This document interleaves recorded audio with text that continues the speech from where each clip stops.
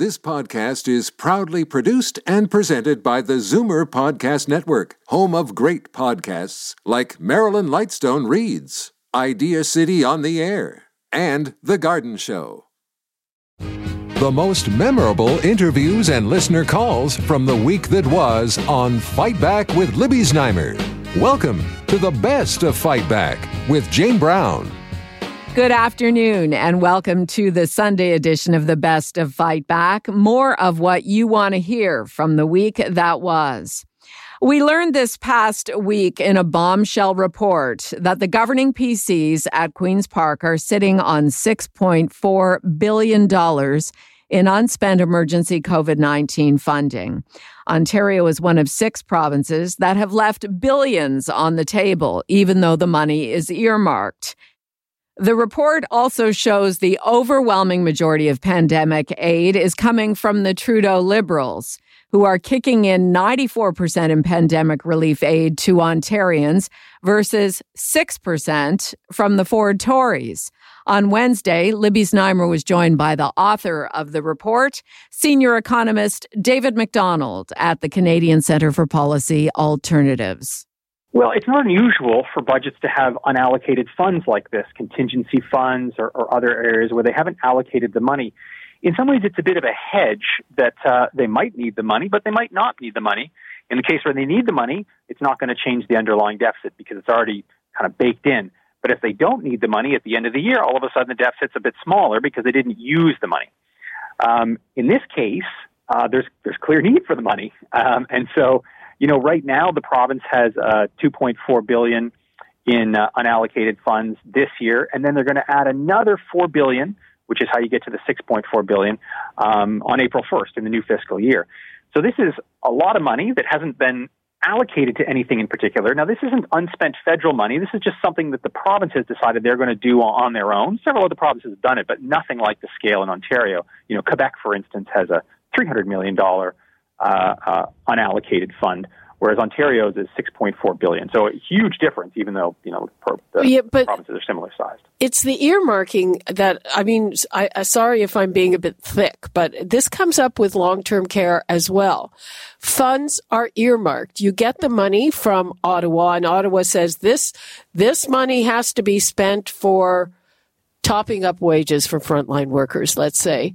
And if it's not spent for that purpose, it has to be returned. So how is it hang on to in that way and maybe applied against the deficit?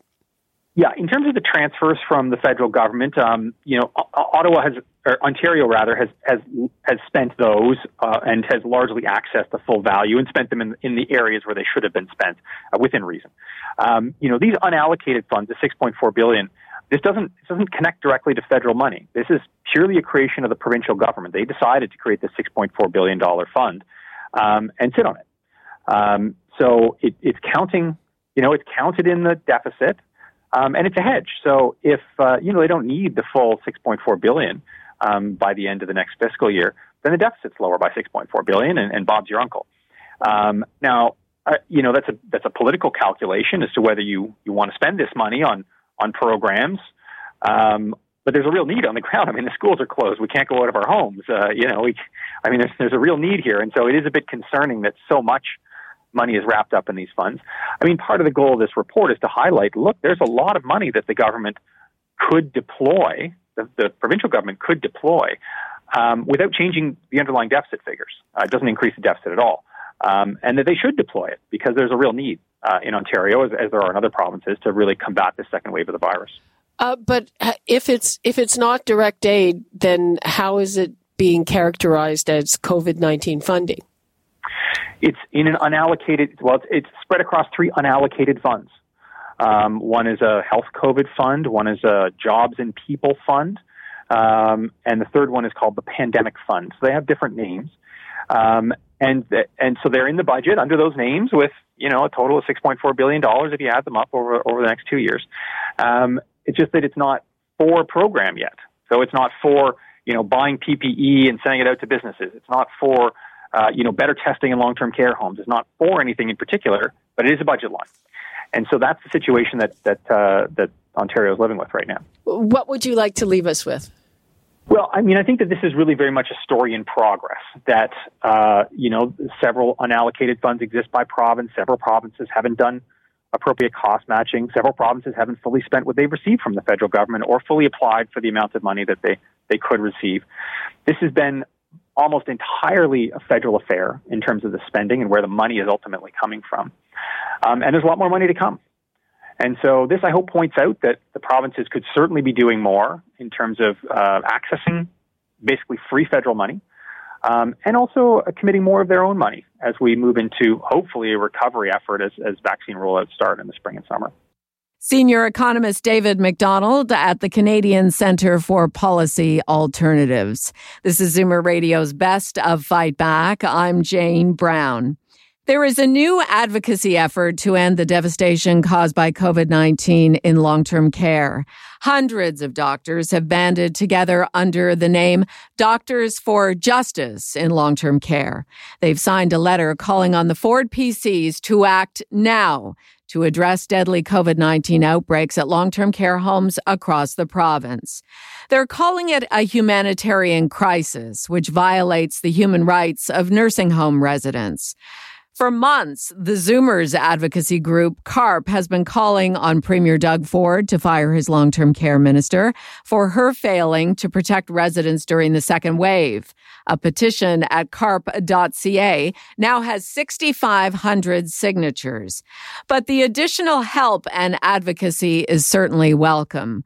On Wednesday, Libby spoke with two of the founding members of Doctors for Justice in Long-Term Care, Dr. Vivian Stamatopoulos, a professor at Ontario Tech University who specializes in family caregiving, and Dr. Amit Arya, a palliative care physician and board member of Canadian Palliative Care Physicians and the Ontario Health Coalition. To be very honest with you, Libby, we're just also frustrated. And I would honestly say frustrated is a bit of an understatement, because for months, I mean, really since since the first wave, but especially now that we're in the second wave, we've been just sort of watching and, sort of seeing these appalling situations in our long-term care homes where people are not just dying of COVID-19, but people are dying of hunger and dehydration. There's lack of basic care, lack of communication with families.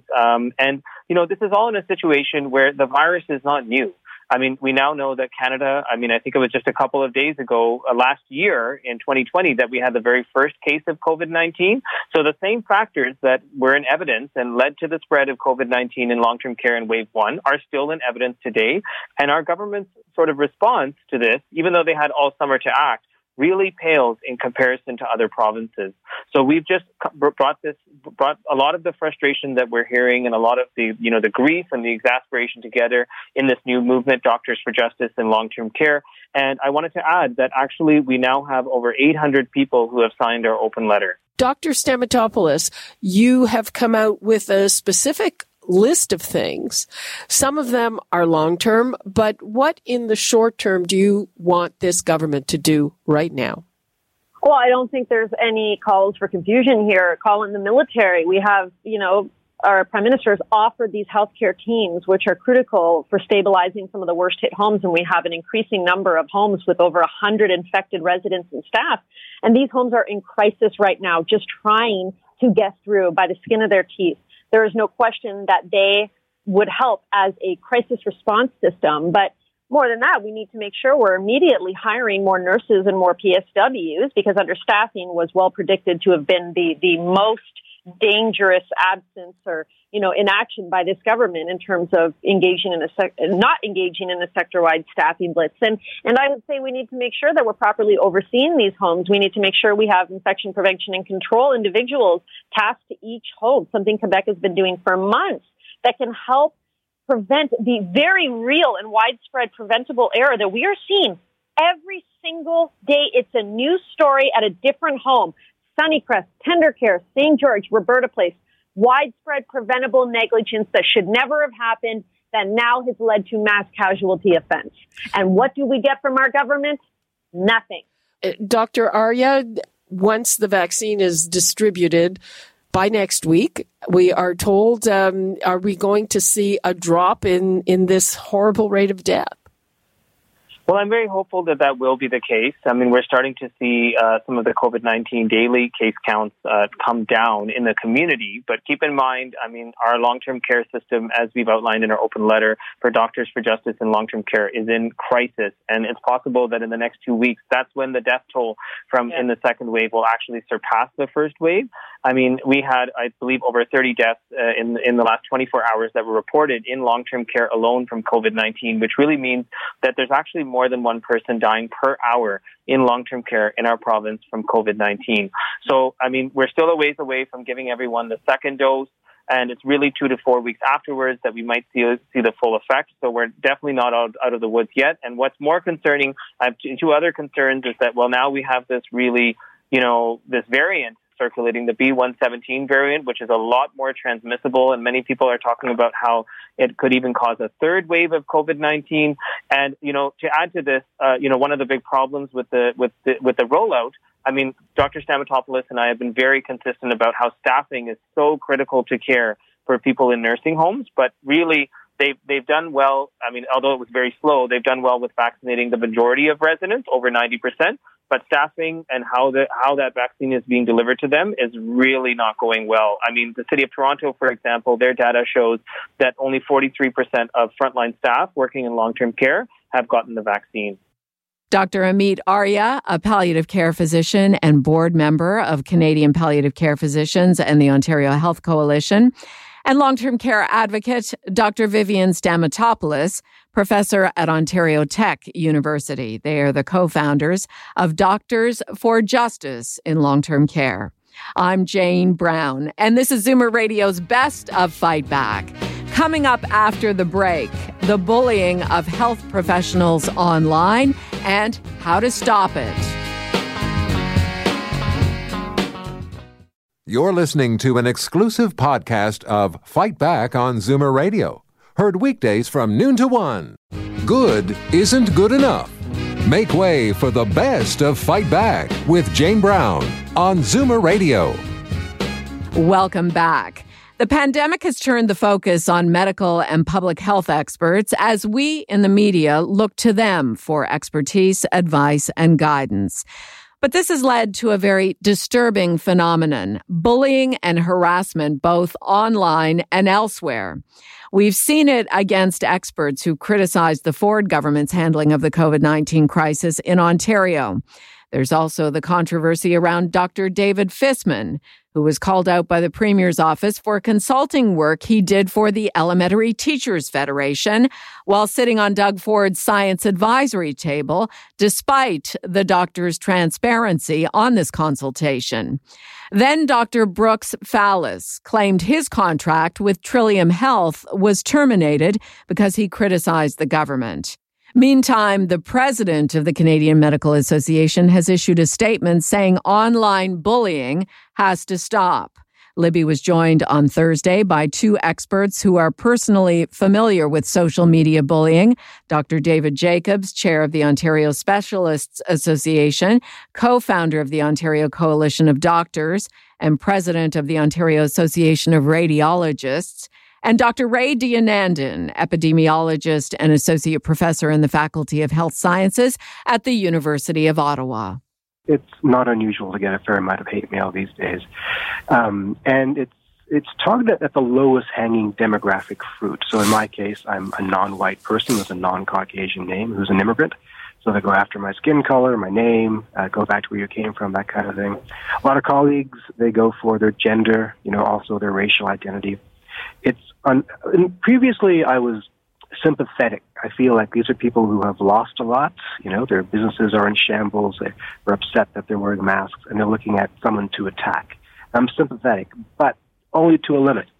So they see like the talking head on TV and assume that it's my fault that these things are happening, and they direct their anger towards the expert making commentary and not towards the policymakers or towards the disease itself.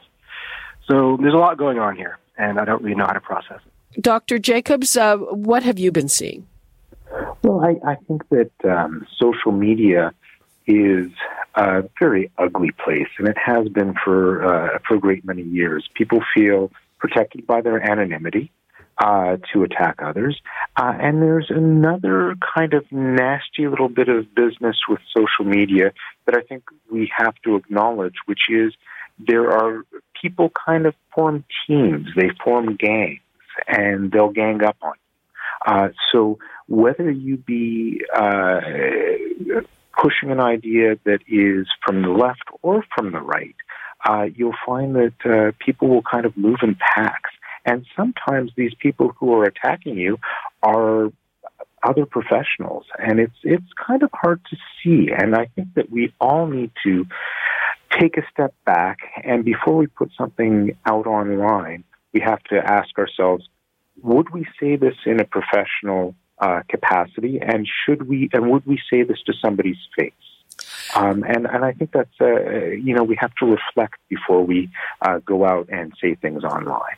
Dr. Deonandan, we've also seen that good can come of it. Yesterday, I talked to some doctors participating, Doctors for Justice in Long-Term Care, and they went from a few of them to 800 of them in a couple of days because of social media. Absolutely. These tools have both sides to them, the good and the bad. And even when I receive some hate mail, it's followed up with scores of supportive messages. So it does reveal the good side of society as well. In fact, my takeaway message from my experience of dealing with the ugly side of society is I have discovered a magical side of society that is actually quite nice and good. And I think most Canadians are quite good. But to go back to this, the cowardly aspects of this, I think that's really on target here. There's an old adage, if you give a man a mask, he will show you his true face. And so much of this can be addressed, I think, if the anonymity has been removed. But we also need to distinguish between the organizational bullying, the disincentivization of speaking out, versus the personal attacks. I think what we're seeing is with, the firing of Dr. Fowlis and so forth that's an organizational thing. That's an administrative thing that I think speaks to a dysfunction in the way that our administrations run. And the other side of this, the name calling, that is a personal thing that speaks to the fiber of society that has somehow become disentangled with our lack of overall civility. Dr. Ray Deonandan, epidemiologist and associate professor in the Faculty of Health Sciences at the University of Ottawa, and Dr. David Jacobs, chair of the Ontario Specialists Association, co-founder of the Ontario Coalition of Doctors, and president of the Ontario Association of Radiologists. This is Zoomer Radio's Best of Fight Back. I'm Jane Brown. Well, this story will resonate with you if you live in a condo or apartment building. For many people, just getting on the elevator is a trip full of anxiety because some people do not respect the rules around masking and distancing. The City of Toronto has been receiving hundreds of complaints from more than 260 buildings about residents not following the mask-wearing bylaw in the common areas of their properties. And city staff say they will move to enforce the bylaw. But what does this enforcement look like? To find out, Libby Znaimer was joined by Natalia Polis at Lash Condo Law and Carlton Grant, Executive Director, Municipal Licensing and Standards at the City of Toronto. Since August 5th, so over the last 6 months, the city, through our 311 channels, have received just under 2,000 complaints. So 1,950 complaints about people not wearing masks or about there being no signage or no policy in that particular building for mask wearing. So we did an analysis of that, and of those complaints, we found that 263 of those locations had 3 or more complaints. So we've sent them all educational letters on reminding them what they're required to do as far as post signage, the importance of wearing a mask. We drilled down even further to see which had more than 10 complaints, and we found 12 locations, and those are the ones where we're going to go visit in person, talk to the property manager, talk to the landlord, see what's happening in that building, and ensure that they have the appropriate signage and the appropriate policy in place. The other piece to clarify is that about 75% of the complaints were about rental apartment buildings, and 25% of the complaints were related to condominiums. So that's roughly 1,500 apartment buildings and 500 condos. So that is still a large number, and it is something that we'll be working on. We do have a direct relationship with the landlords and property managers of rental apartment buildings, as we have a Rent Safe TO program, which requires all of them to register with us and have a number of different cleaning plans, security plans, etc. So we have a direct relationship with them, and we're working closely with them and the Greater Toronto Apartment Association to get the word out that it's important that these policies be in place, that there's appropriate signage. And then it's really incumbent upon the residents of these buildings to wear a mask when you're in common areas. I think if we're going to flatten this curve, it's really incumbent upon us all to do what we can, and wearing a mask is a big part of that. Okay, now let's bring in Natalia Polis, who is a lawyer at Lash Condo Law. The city has been saying they're going to enforce these bylaws. Do they actually have the power to enforce anything at a condo building? In our experience, we haven't had that many bylaw officers actually attend our clients' property. So we haven't seen that many 311 calls actually yield any positive results, to be honest. However, on that end, the corporations themselves have the power to enforce this outside of calling 311 and contacting the city. So that's really important for residents who are concerned about individuals not wearing masks to understand. So when you say they have the power to enforce it, what can they do? So at this point, every condo in Toronto should have adopted a mask policy within the corporations themselves and distributed to the residents. So if an individual is not wearing a mask, there's certain enforcement steps, starting with, for instance, verbal warnings to residents who are not wearing masks, which then could end up going to the management, sending an enforcement letter. And then if this resident continues to not comply, it'll eventually go to legal. And we have the capacity of sending an enforcement letter and possibly charging back the costs of that letter to the residents who aren't complying and who aren't wearing their masks. Can you stop them from using the common areas? You can't stop them from using the common areas. You can try to get them to wear a mask. Oftentimes we see individuals claiming that they're somehow exempt from wearing a mask on the common areas and continue not doing so. Unfortunately, the way that the bylaw is read at this point, the condo doesn't really have the authority to request medical documents to substantiate their claims. But a blanket prohibition from using the common elements probably wouldn't be the best route to go. Do you think there's any use to contacting 311? It doesn't hurt. But in a condo setting, I think your best bet would go through contacting management first. Natalia Polis at Lash Condo Law, and Carlton Grant, Executive Director, Municipal Licensing and Standards at the City of Toronto. I'm Jane Brown, and you're listening to the best of Fight Back on Zoomer Radio. Coming up, what you had to say about the week that was and the Fight Back Knockout Call of the Week. You're listening to an exclusive podcast of Fight Back on Zoomer Radio. Heard weekdays from noon to 1. Zoomer Radio, pulling no punches with the best of Fight Back with Jane Brown. Fight Back with Libby Znaimer brings you comprehensive coverage of the news stories that interest you and your reaction to them on the phones. Here are some of this week's best calls. Carol in Kingston phoned about her granddaughter's experience with COVID-related restrictions after arriving in Singapore. I have experience with Singapore. I sent my granddaughter home to Singapore December the 5th. So she has to have that to land, has to be negative.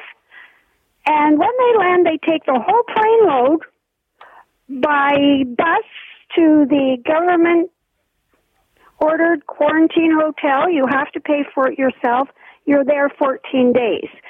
So about 2 days before the end of her quarantine, 2 people who were negative tested positive. So they moved all of them immediately to a new hotel. And on the day she was to leave, my daughter went to pick her up at noon. She came down. They came and took her back because someone else had tested positive. So she had to have another test. And the only cases they're seeing are cases that are coming in on the planes, and they're stopping it in their tracks. And now, Fight Back's Knockout Call of the Week. In fact, there were a lot of great calls this week, but the winner of the Fight Back Knockout Call of the Week comes from Helen in Toronto, a proactive advocate for her mother, who is a resident of long-term care.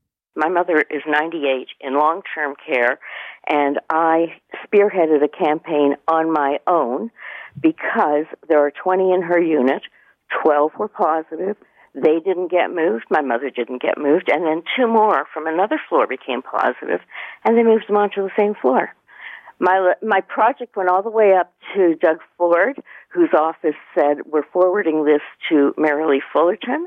I put a closing date on my project, self-imposed, Wednesday, the 13th of January, and it hadn't come through. Now I've typed up the summary of my notes, and I'm sending it to a few people who should know about it, who should do something, though I doubt that they will because it's just too plain, easy, and logical. I had suggested field hospitals way back then, and when you've got 4 in a room and nowhere to move them, that's the ideal, or so I think. That does it for this week's Best of Fight Back on Zoomer Radio. If you'd like to qualify for the Fight Back Knockout Call of the Week, phone us noon to 1 weekdays. Or if you have a comment, email us at fightback@zoomer.ca and follow us on Twitter at FightbackLibby. I'm Jane Brown. Join us again next weekend when we'll round up the best of Fight Back. The Best of Fight Back is produced by Jane Brown, Justin Eacock, and Zeev Hadi, with technical production by Kelly Robotham. Executive producer, Moses Znaimer. This podcast is proudly produced and presented by the Zoomer Podcast Network, home of great podcasts like Marilyn Lightstone Reads, Idea City on the Air, and The Garden Show.